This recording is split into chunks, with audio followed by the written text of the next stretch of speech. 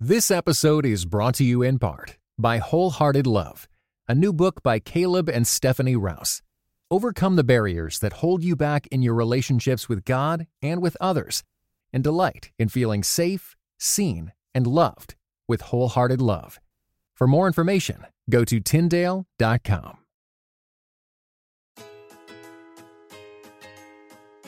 You're listening to episode 61 Just Shut Up of the In Between podcast, where you'll discover ideas to build a strong, connected, and joy-filled marriage and family. My name is Daniel Lim. And I'm Christina M. Well, you weren't telling me to shut up, right? Because I was like, shut up and joy-filled marriage. Yes. Like, wait, are we recording during a conflict? No, we wouldn't do that. We would finish the conflict and probably not record afterward. Yeah, exactly. We'll make up in a different way. Yes, exactly.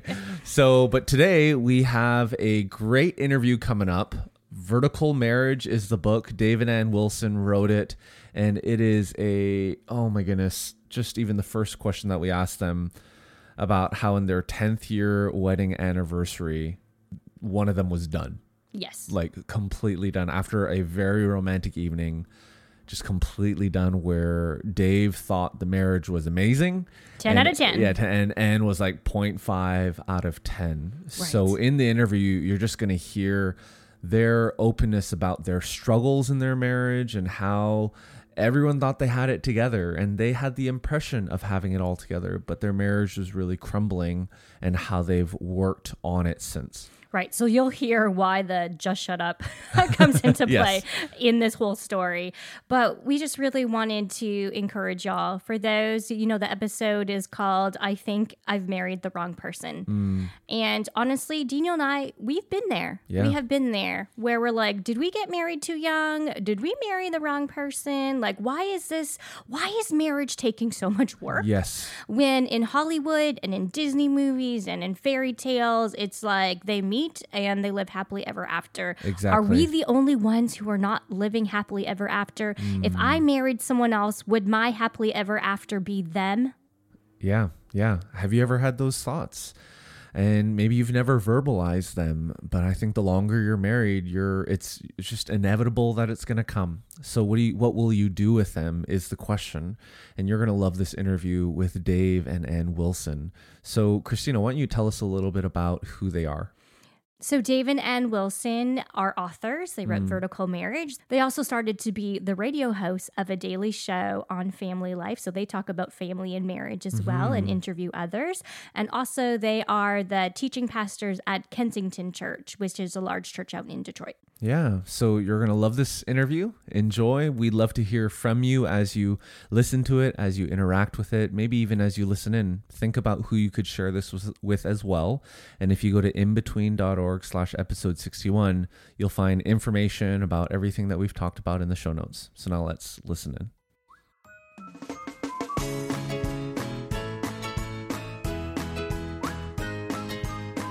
Well, thank you, Dave and Ann, for joining us on the In Between podcast. I seriously loved your book, The Vertical Marriage, because I identified with a lot of the story. So there's one part where you're talking about it's your 10th year anniversary, and one of you feel like something's going really great, and the other one is thinking not so much.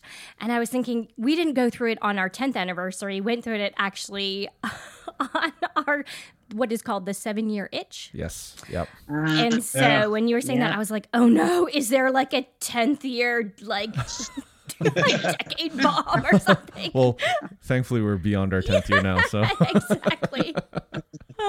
For sure. But do you mind telling us about that time and why there was a little bit of conflict, I guess you could say?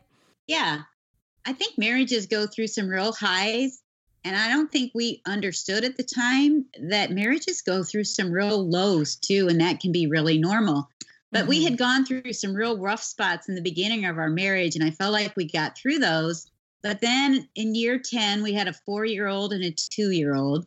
We were starting this church. That was our dream and our passion to start this church. Dave was also the chaplain for the Detroit Lions football team. And so he was traveling on the road with them, doing Bible studies, leading stuff. And we were starting to fight more and more because he was gone more and more. So I was so frustrated because I felt like we had been partners in every area, but suddenly he was kind of off doing his thing. And I felt like I wasn't a priority. Our kids weren't a priority.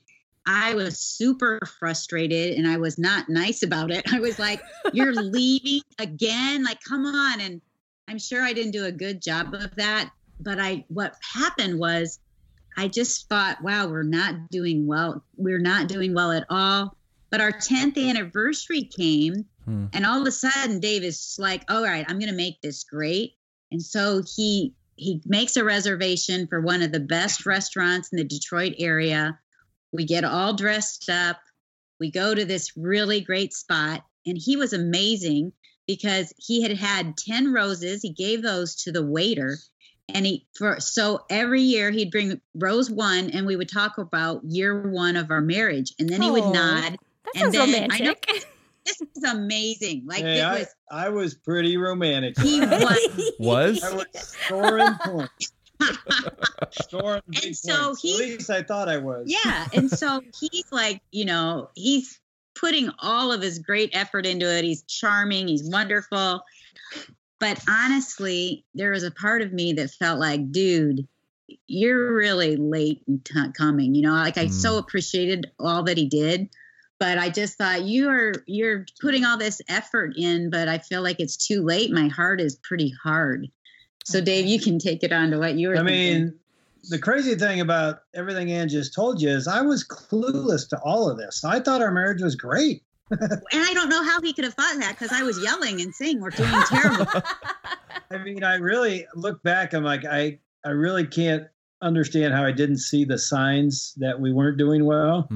But I really thought if you would ask me before that night, what's your marriage on a scale of 1 to 10? I probably would have said a 10. I really did. And I would have said it's a 0.5. Wow. Maybe one closer to a 0.5. I just thought we're done. Wow, that's a huge discrepancy. Yeah, it is. Yeah. So, the first 2 chapters of the book are basically this story. And, the funny thing about the book is I never thought we'd ever write a book based on the worst moment of our marriage. But this became the worst moment in our marriage. And we had, like Ann said, we had some down moments. I mean, in the first year of marriage, we yelled at each other and said, I wish I'd never married you. I actually prayed one night that I'd rather die and go to heaven than be married to Ann. So, and he told me that, by the way. I mean, not your most romantic moment. Tell your wife. That's not a good thing to tell anybody. But anyway, that's where we were, but we had gotten through it, and we're now 10 years later, and I'm thinking we're doing great. But that night, when we ended the date, I surprised her by going parking, which I don't mean just parking the car. I mean, let's go parking. You guys know what that is, right? I hadn't seen where we were going to start our church at this little middle school. So he said, hey, I thought we could go at the end of our date and just pray, of where we're going to start this church, and you can see where we are and we can pray about it.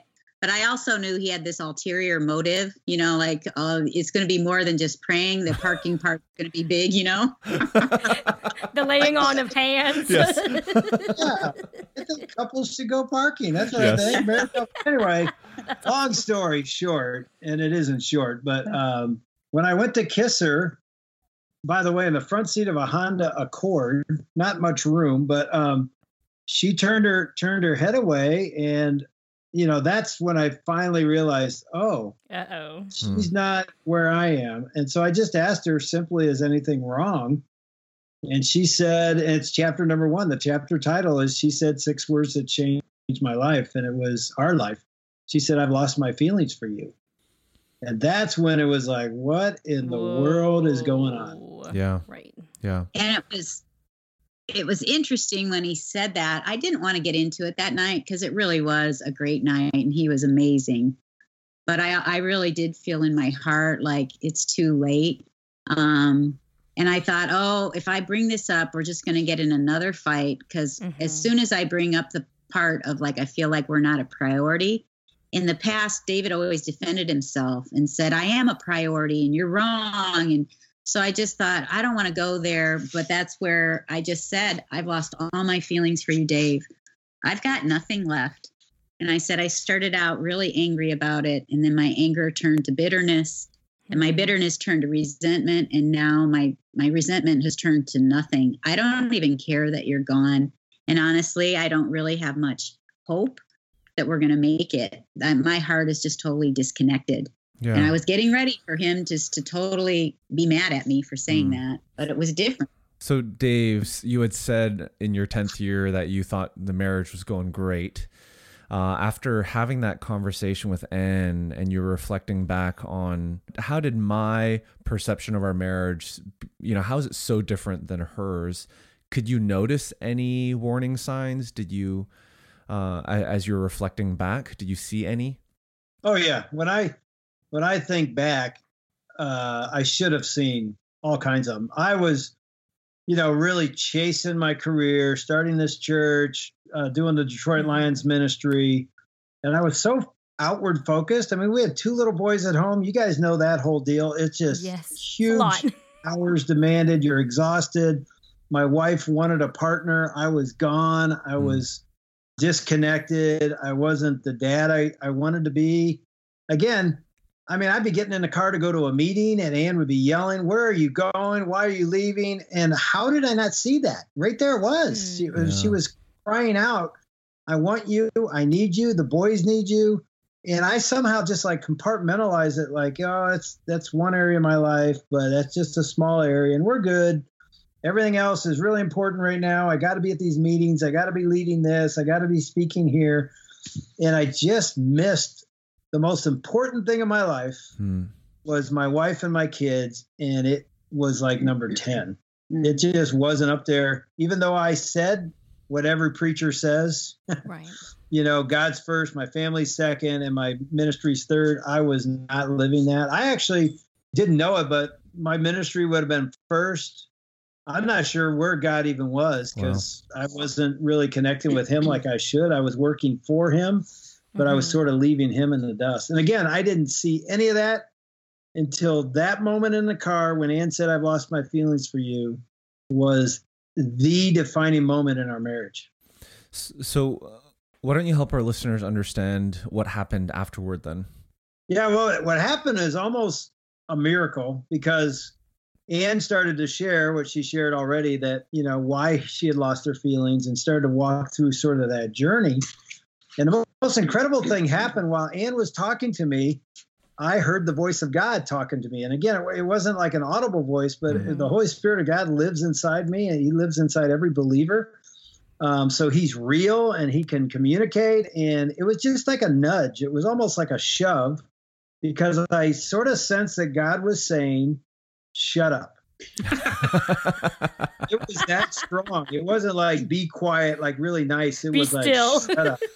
And sometimes, God has to get our attention that strong. And so I knew that, because here's what was going on. It was when she started talking, I started to reach in the back seat, and in the back seat was my day planner. Back in the day, we wrote them down on paper.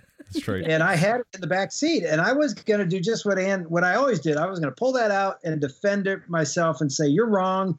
You're saying I'm gone all the time. Look, I was home Tuesday. I was home Friday.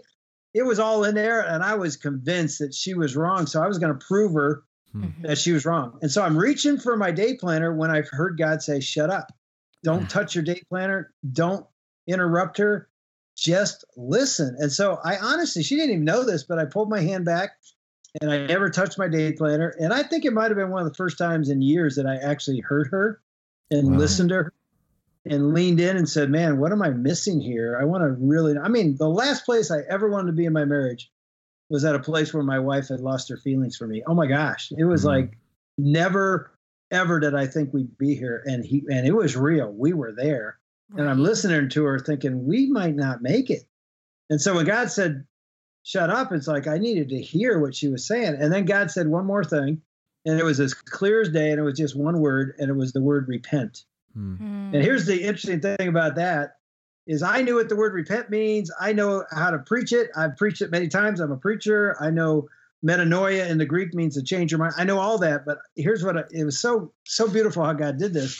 In one word, I knew everything God was saying to me. And repent meant this: My walk with God was lukewarm. I was leaving God in the dust. I was too busy. I wasn't sitting with God and opening his word and having a relationship with him like I had done for decades. Wow. Right. I was going to the word to get a sermon so I could preach it or lead a Bible study and be applauded for it.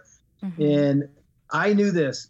Jesus was saying, if I'm not first, if you don't repent and put me back in first place, this marriage, this horizontal marriage, has no chance. Wow. This whole thing is determined by vertical. If you're going to go vertical and put me first, then this marriage has a chance. But if you don't do that, it's never going to change. And so I knew all that in one word. That's how beautiful it was. God knew me. I knew what he was saying. He loved me. He was longing for me to return back to my first love. And so the night ended with me saying to Ann, listen, we need to talk. And it's really important that we talk. But before we talk, I got to do something and I need to do it now. And I remember saying, you don't need to do this. This isn't about you. This is me. And I want to be on my knees when I do this. And she's looking at me like, what are you talking about? And you're still in the car at this point? Yeah, I got on my knees in the front seat of a Honda Accord. Oh, my goodness. It's a miracle. I don't know how I did it, but I just, I don't always pray on my knees, but I felt like I wanted my posture to be in full submission. And I knew, man, I'm literally preaching this stuff and not living it. We were actually already speakers for Family Life's Weekend to Remember. We had just started at that time. So we're going around the country talking to couples about marriage, and I'm not living it. Wow. So repent really meant, man, put God back in first place, go vertical, and then let's talk about our marriage. So I literally prayed, God, I repent. I need to put you back in first. I need to surrender everything to you. I'm asking you to make me the husband that my wife deserves and the father my kids long for. Mm-hmm. And so, God, I repent and put you back in first place. And then I turned to Ann and said, okay, let's talk. And as I turned, I look over and she's on her knees in the front seat of that car. The reason I was on my knees, and I was shocked, actually, that first of all, Dave could get on his knees in the car of a Honda Accord. I was shocked when he did that. He said, hey, before we talk anymore, I need to do something. And he prayed that prayer out loud. It was interesting when he prayed it out loud. Yeah. I was so convicted, which surprised me because I thought our marriage problems are Dave's fault because I'm not a priority. Right. And what I realized when he started praying, Proverbs says a gentle answer turns away wrath. And I was all ready for the argument, but I wasn't ready for this heart of talking to God in the brokenness. And when he started talking to God, I felt like God started talking to me. And I felt like he said, Ann Wilson, you have been trying to find your life and your happiness through Dave, thinking if he would just get his act together, you would be happy. But Dave Wilson was never created or meant or equipped to fulfill all of your needs. That is my job. And what I realized is I had taken my eyes off of Jesus and I had put them on Dave and our marriage, not even knowing it. It was just this gradual drift away from him, where you stop glancing and looking to God. And you start noticing the flaws of your marriage or the flaws and the weaknesses of my husband. And so I realized I had made Dave an idol, my marriage an idol. And I had to say to God out loud in the car too, I got on my knees, said, God, I've made my marriage and Dave an idol, trying to find my happiness through them. And Lord, that's never what you created him to do or be. And I give you my life. We give you our marriage. And we pray, God, that you would be first at all times in our marriage. And you'd help us get out of this because my feelings did not return overnight. And I didn't know how to get them back. So I begged God that he would heal us. Right. Well, I think that's so powerful what both of you are saying in the sense where, yes, that night you told each other the truth, you both repented, but then, Ann, what you said is, the next day you didn't wake up and everything was okay. That you were returning, the feelings came back and all of that. Can you walk us through that journey a little bit? Because I know there's lots of us, even including myself, who's gone through hard times and almost you expect God to speak to you and then his fingers would snap and everything's good again. Like the genie. Yeah, nice? Exactly. That'd be so nice if it always worked like that. Yeah. I know, right?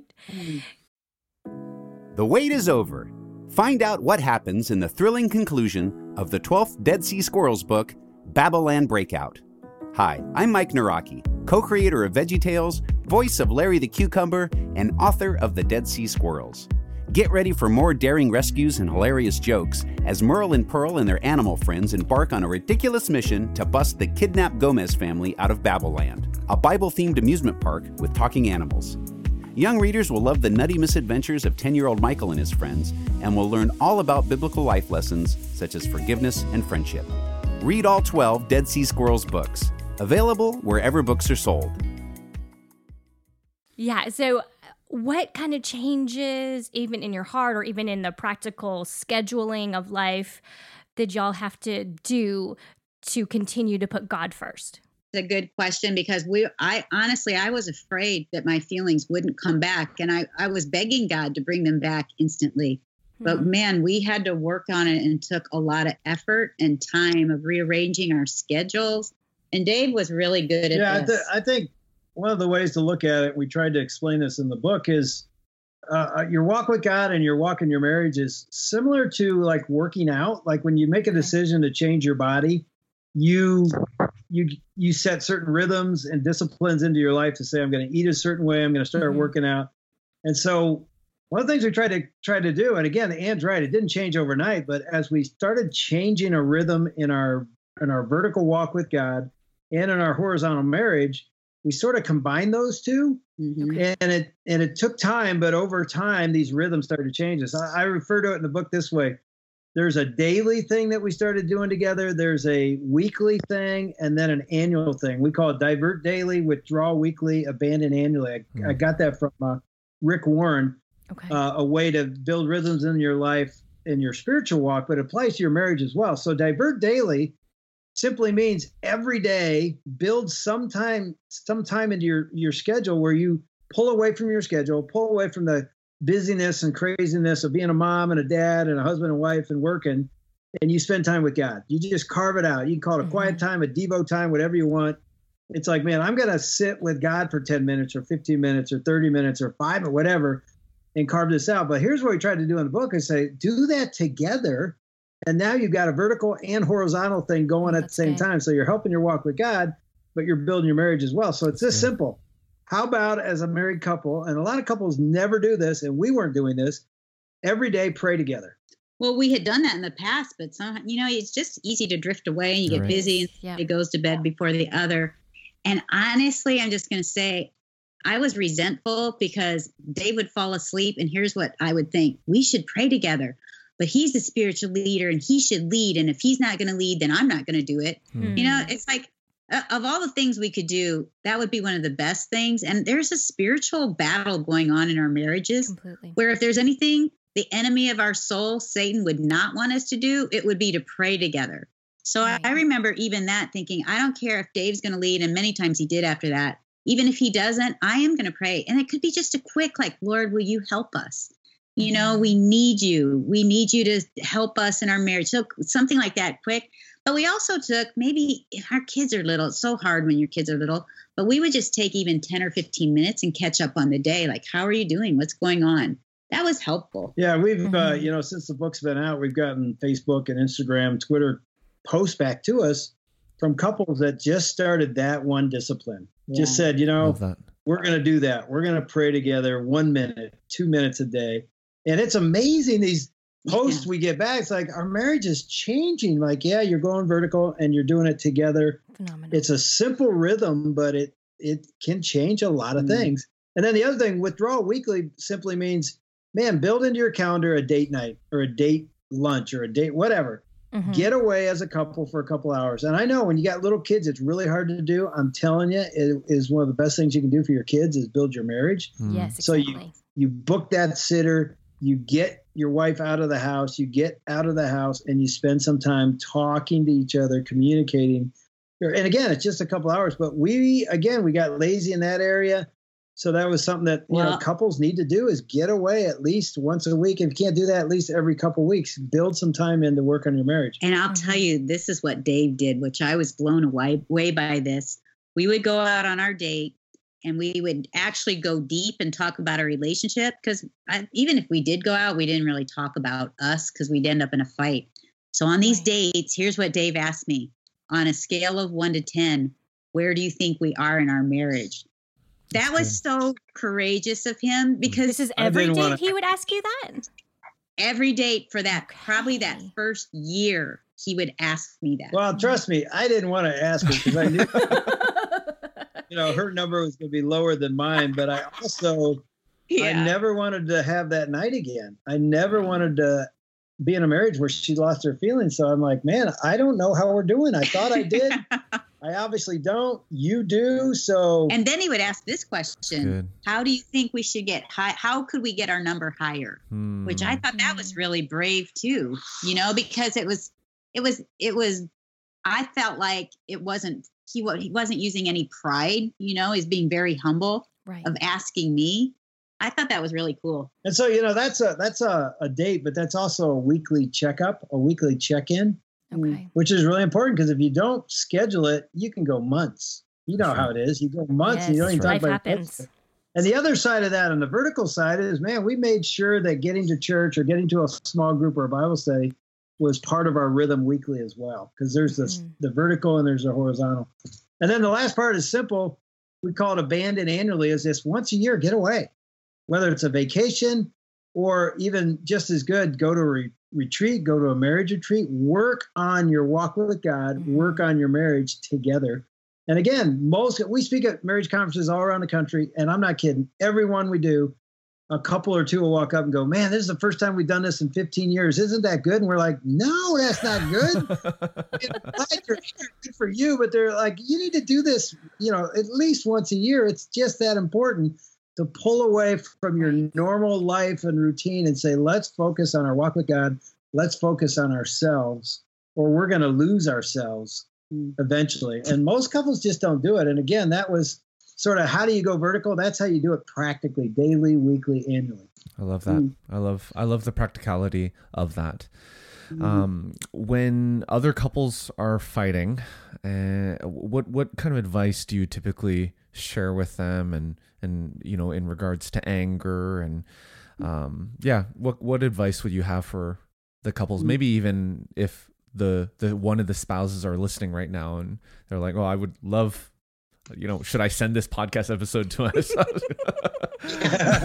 Like, how do you kind of deal with that?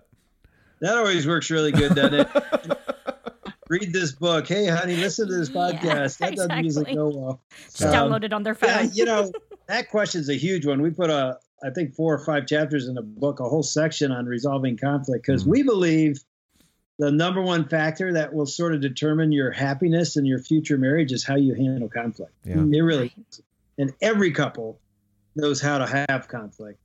Very few know how to resolve it. How do we get through this hurt and this offense and this pain to actually a place of forgiveness on the other end? That's a process. And honestly, when we got married, we had no clue. I actually ran away from conflict. Every time we had it, I'm not kidding, I would literally leave the room. And I'm one that likes to resolve conflict. Okay. I would call myself, back in the day, a winner. Like, let's get at this. And so Dave would leave the room, and I would yell, oh my gosh, come back here and fight me like a man, you chicken. That did not go well. Okay. So you don't recommend that. That's so bad. And so one of the things I had to learn to do, because I'm also a verbal processor. Okay. So if it came into my mind, I just said it. Yeah. And I love scripture. I love how practical the Bible is. It says to take every thought captive. Mm-hmm. I didn't catch anything. I didn't take it captive. I let it run wild. So what I would say, anything that came to my mind to Dave, and I heard him so often, I would say things that I shouldn't say. So one of the things that I did, just practically speaking, was I would take that thought, like if I was about to say something, I would capture it and think, and I would go to God and ask this question: God, should I say this?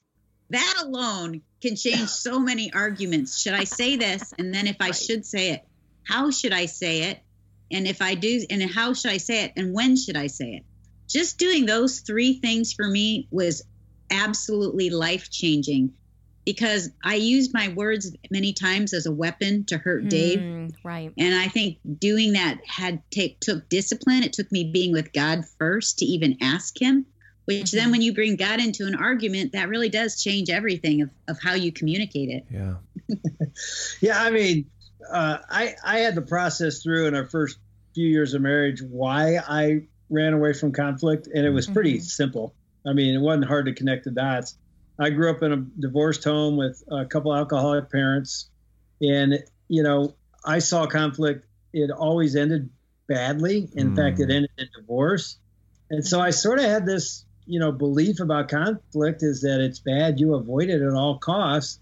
And I got to be honest, I now believe conflict is good. I mean, not good. It's medium, but how you handle it can actually bring intimacy and bring you closer together if That's true. you learn how to handle conflict. And we say this in the book, handling conflict or communication is really about two things. One is skills. You need to learn how to listen. You need to learn how to speak the truth in love. There's some skills involved. But I think bigger than skills is attitude. It's an attitude when I'm in a conflict that says, I want to listen and I'm going to be quiet and I'm going to lean in and ask questions. Why? Because you are so valuable to me. You are precious to me. I know we don't feel that in a conflict. We feel like sometimes the opposite of that. But the truth is, Ann is the most important woman in my life, second to my relationship with God. And so I want to hear her and I want to understand why she feels hurt and what she's mad about and what the anger's coming from. So that's an attitude. You're really a Philippians 2 attitude that says you're more important than I am. And so I want to lean in and listen, and I want to do everything I can to get to forgiveness. Now that's hard because walls are built up and you get hurt. But man, the attitude is, God, help us. We've got to get to resolution. I don't want to stay in a fight. Help us work through this thing. And I tell you what, sometimes those conflicts take days. Yeah. It's okay to go to bed mad. Yeah. If you're going to talk about it tomorrow. And I know often we don't think the Bible says we should go to bed mad. It says, do not let the sun go down on your anger. But if you started the conflict at 8 p.m. at night, the sun already went down. So you got till tomorrow night sun. I've never thought of it like that. That's hilarious. I mean, 12 hours. Go. We honestly thought that was like literal, but it's not literal. It's a practice. Paul's saying, do this quickly. Don't let it linger for a week or a month or till Christmas. Talk about it. But sometimes it took me an evening to process. I didn't know what I was feeling. And Ann would get mad at me for saying, I don't know what I'm feeling. She'd go, what are you feeling? I don't know. And then tomorrow I'd wake up and go, I think I know now, because I'm a slower processor. And then it was like, okay, let's talk today. And so the next day would resolve it. And actually, if you look at research, the happiest couples sometimes don't resolve their conflict today. They resolve it tomorrow. But they don't wait a week. They don't wait a month. They get after it again tomorrow and say, okay, we got to get to the root of this anger. We got to get to the root of how we're going to get to forgiveness. And then at some point, and again, we're taking a huge topic and trying to talk about it in 10 minutes. Right. But then at some point, you've got to choose, and it's a choice, to let go of your hurt and choose to forgive. Right. Give up your right to punish. And again, that's a big deal. It took me 30-some years to forgive my dad. So I understand it's hard and it's deep and it doesn't go away in a day. It's a process that says I'm going to do whatever it takes to get to a place of forgiving. Okay. So what would you say to someone who comes and says, I'm willing to do that. I'm willing to lay down, my anger and confess, and as well as want to solve it. But the other spouse is like, nope. We're not going to talk about this. We're done. We're shutting down. How can we encourage that spouse who just feels like they're always the one taking the first step, but it's not being reciprocated? I think that was Dave and I for quite a while when we first got married, just because he thought conflict was bad. I think having a conversation when you're not in an argument, maybe it's just when you're on a date or whatever, to even ask that question, when we start fighting or we're in a conflict, what's going through your head? Like, what do you feel about it? Do you hate it? And if you hate it, what do you hate about it? Where did that come from? And that's what I started asking Dave, even like, why do you hate conflict so much? And then he told me about this time when his parents were fighting. His dad was abusive, and he and his sister would hide under the kitchen table. And I'm thinking, no wonder he hates conflict, because it ended up in divorce. And so we carry so much baggage in from our past. And I think one of the great things we can do as couples is just ask each other questions of the whys behind some of our strong perceptions and our strong opinions of like, tell me what you feel about conflict. How would you like us to have conflict? What would that look like? I know one of the things Dave would say is I pressed in so hard, it was like almost badgering him because he didn't do it. And I was like forcing it, and that made him run away even more. Yeah. So having just those honest conversations about our past, because that's where we really carry it in from our past of what that looks like, and the whys behind it would be a great start. Yeah. That's so good. That's so good. Now, Dave and Ann, we'll let our listeners know where they can find you afterwards. But you guys host a national radio ministry. We'd love for you to just, as we come to the end of the podcast, for you to maybe share something you've discovered about marriage since writing the book, and maybe common hurdles or even just encouragement to our listeners. Yeah, I would say this. We do a daily radio show now with Family Life Today, which is Family Life Ministries out of Little Rock. So, we're in a studio talking to authors and marriage, and the whole show's on marriage and family and any topic that is in that area. And the thing we've learned writing the book and then getting feedback from people now reading the book, the thing we hear almost every interview we do, I'm sure you guys feel the same thing when you do podcast interviews, is I would just say this: never give up. God is there. God is with you. I know there's some people listening right now, and they're in a dark valley. They think our marriage is so much easier and better than theirs, and I don't think they can, even understand the pain and the valley and the darkness we were in is probably similar to where they are. It's probably different circumstances or scenarios. But I just know this: God is still a God that does miracles. And again, the miracle isn't change my spouse. The miracle is change me. I can't control my spouse. And I couldn't control Ann, and she couldn't control me. But I could control myself, and I could get on my knees before God and beg God and ask God to work in me. And I prayed for Ann, and I prayed for my spouse. And so I would just say, man, you can't change your husband. You can't change your wife. But yes, you can let God change you. And that's where hope starts. It's like God can give you a peace that's bigger than your marriage. God can give you a power to be the wife, to be the husband that you can't be. He can do that. And that's what going vertical, and that's what vertical marriage means, is I'm going to find my life from Christ. I'm not going to find it from my spouse, because, by the way, your spouse will let you down anyway. They weren't built or made to give you happiness. That can only come from Jesus. And so it's really keep going vertical. Keep going back to Jesus and finding life there. It's the only hope. It's the only source of real hope. I love Exodus 14:14. It just came to my mind because it's basically about Moses and the exodus of the Israelites out of Egypt. And I love when God says, you need only to be still, and I will fight for you. Wow. And sometimes I think we need that application in our marriages. Sometimes we just need to go to him and remember that he loves us and he's always fighting on our behalf. Yeah, that's so good. Well, thank you so much, Dave and Ann, for being on the podcast with us. Oh, it's been a joy. Thank you. So fun. And if anybody wants to connect with us, we're just Dave Ann Wilson on Twitter, Instagram, Facebook. Dave Ann Wilson. No E with the word Ann, just ANN. Dave Ann Wilson. Awesome. We'll be sure to put it in our show notes as well. Thanks. Appreciate it. Thanks, guys.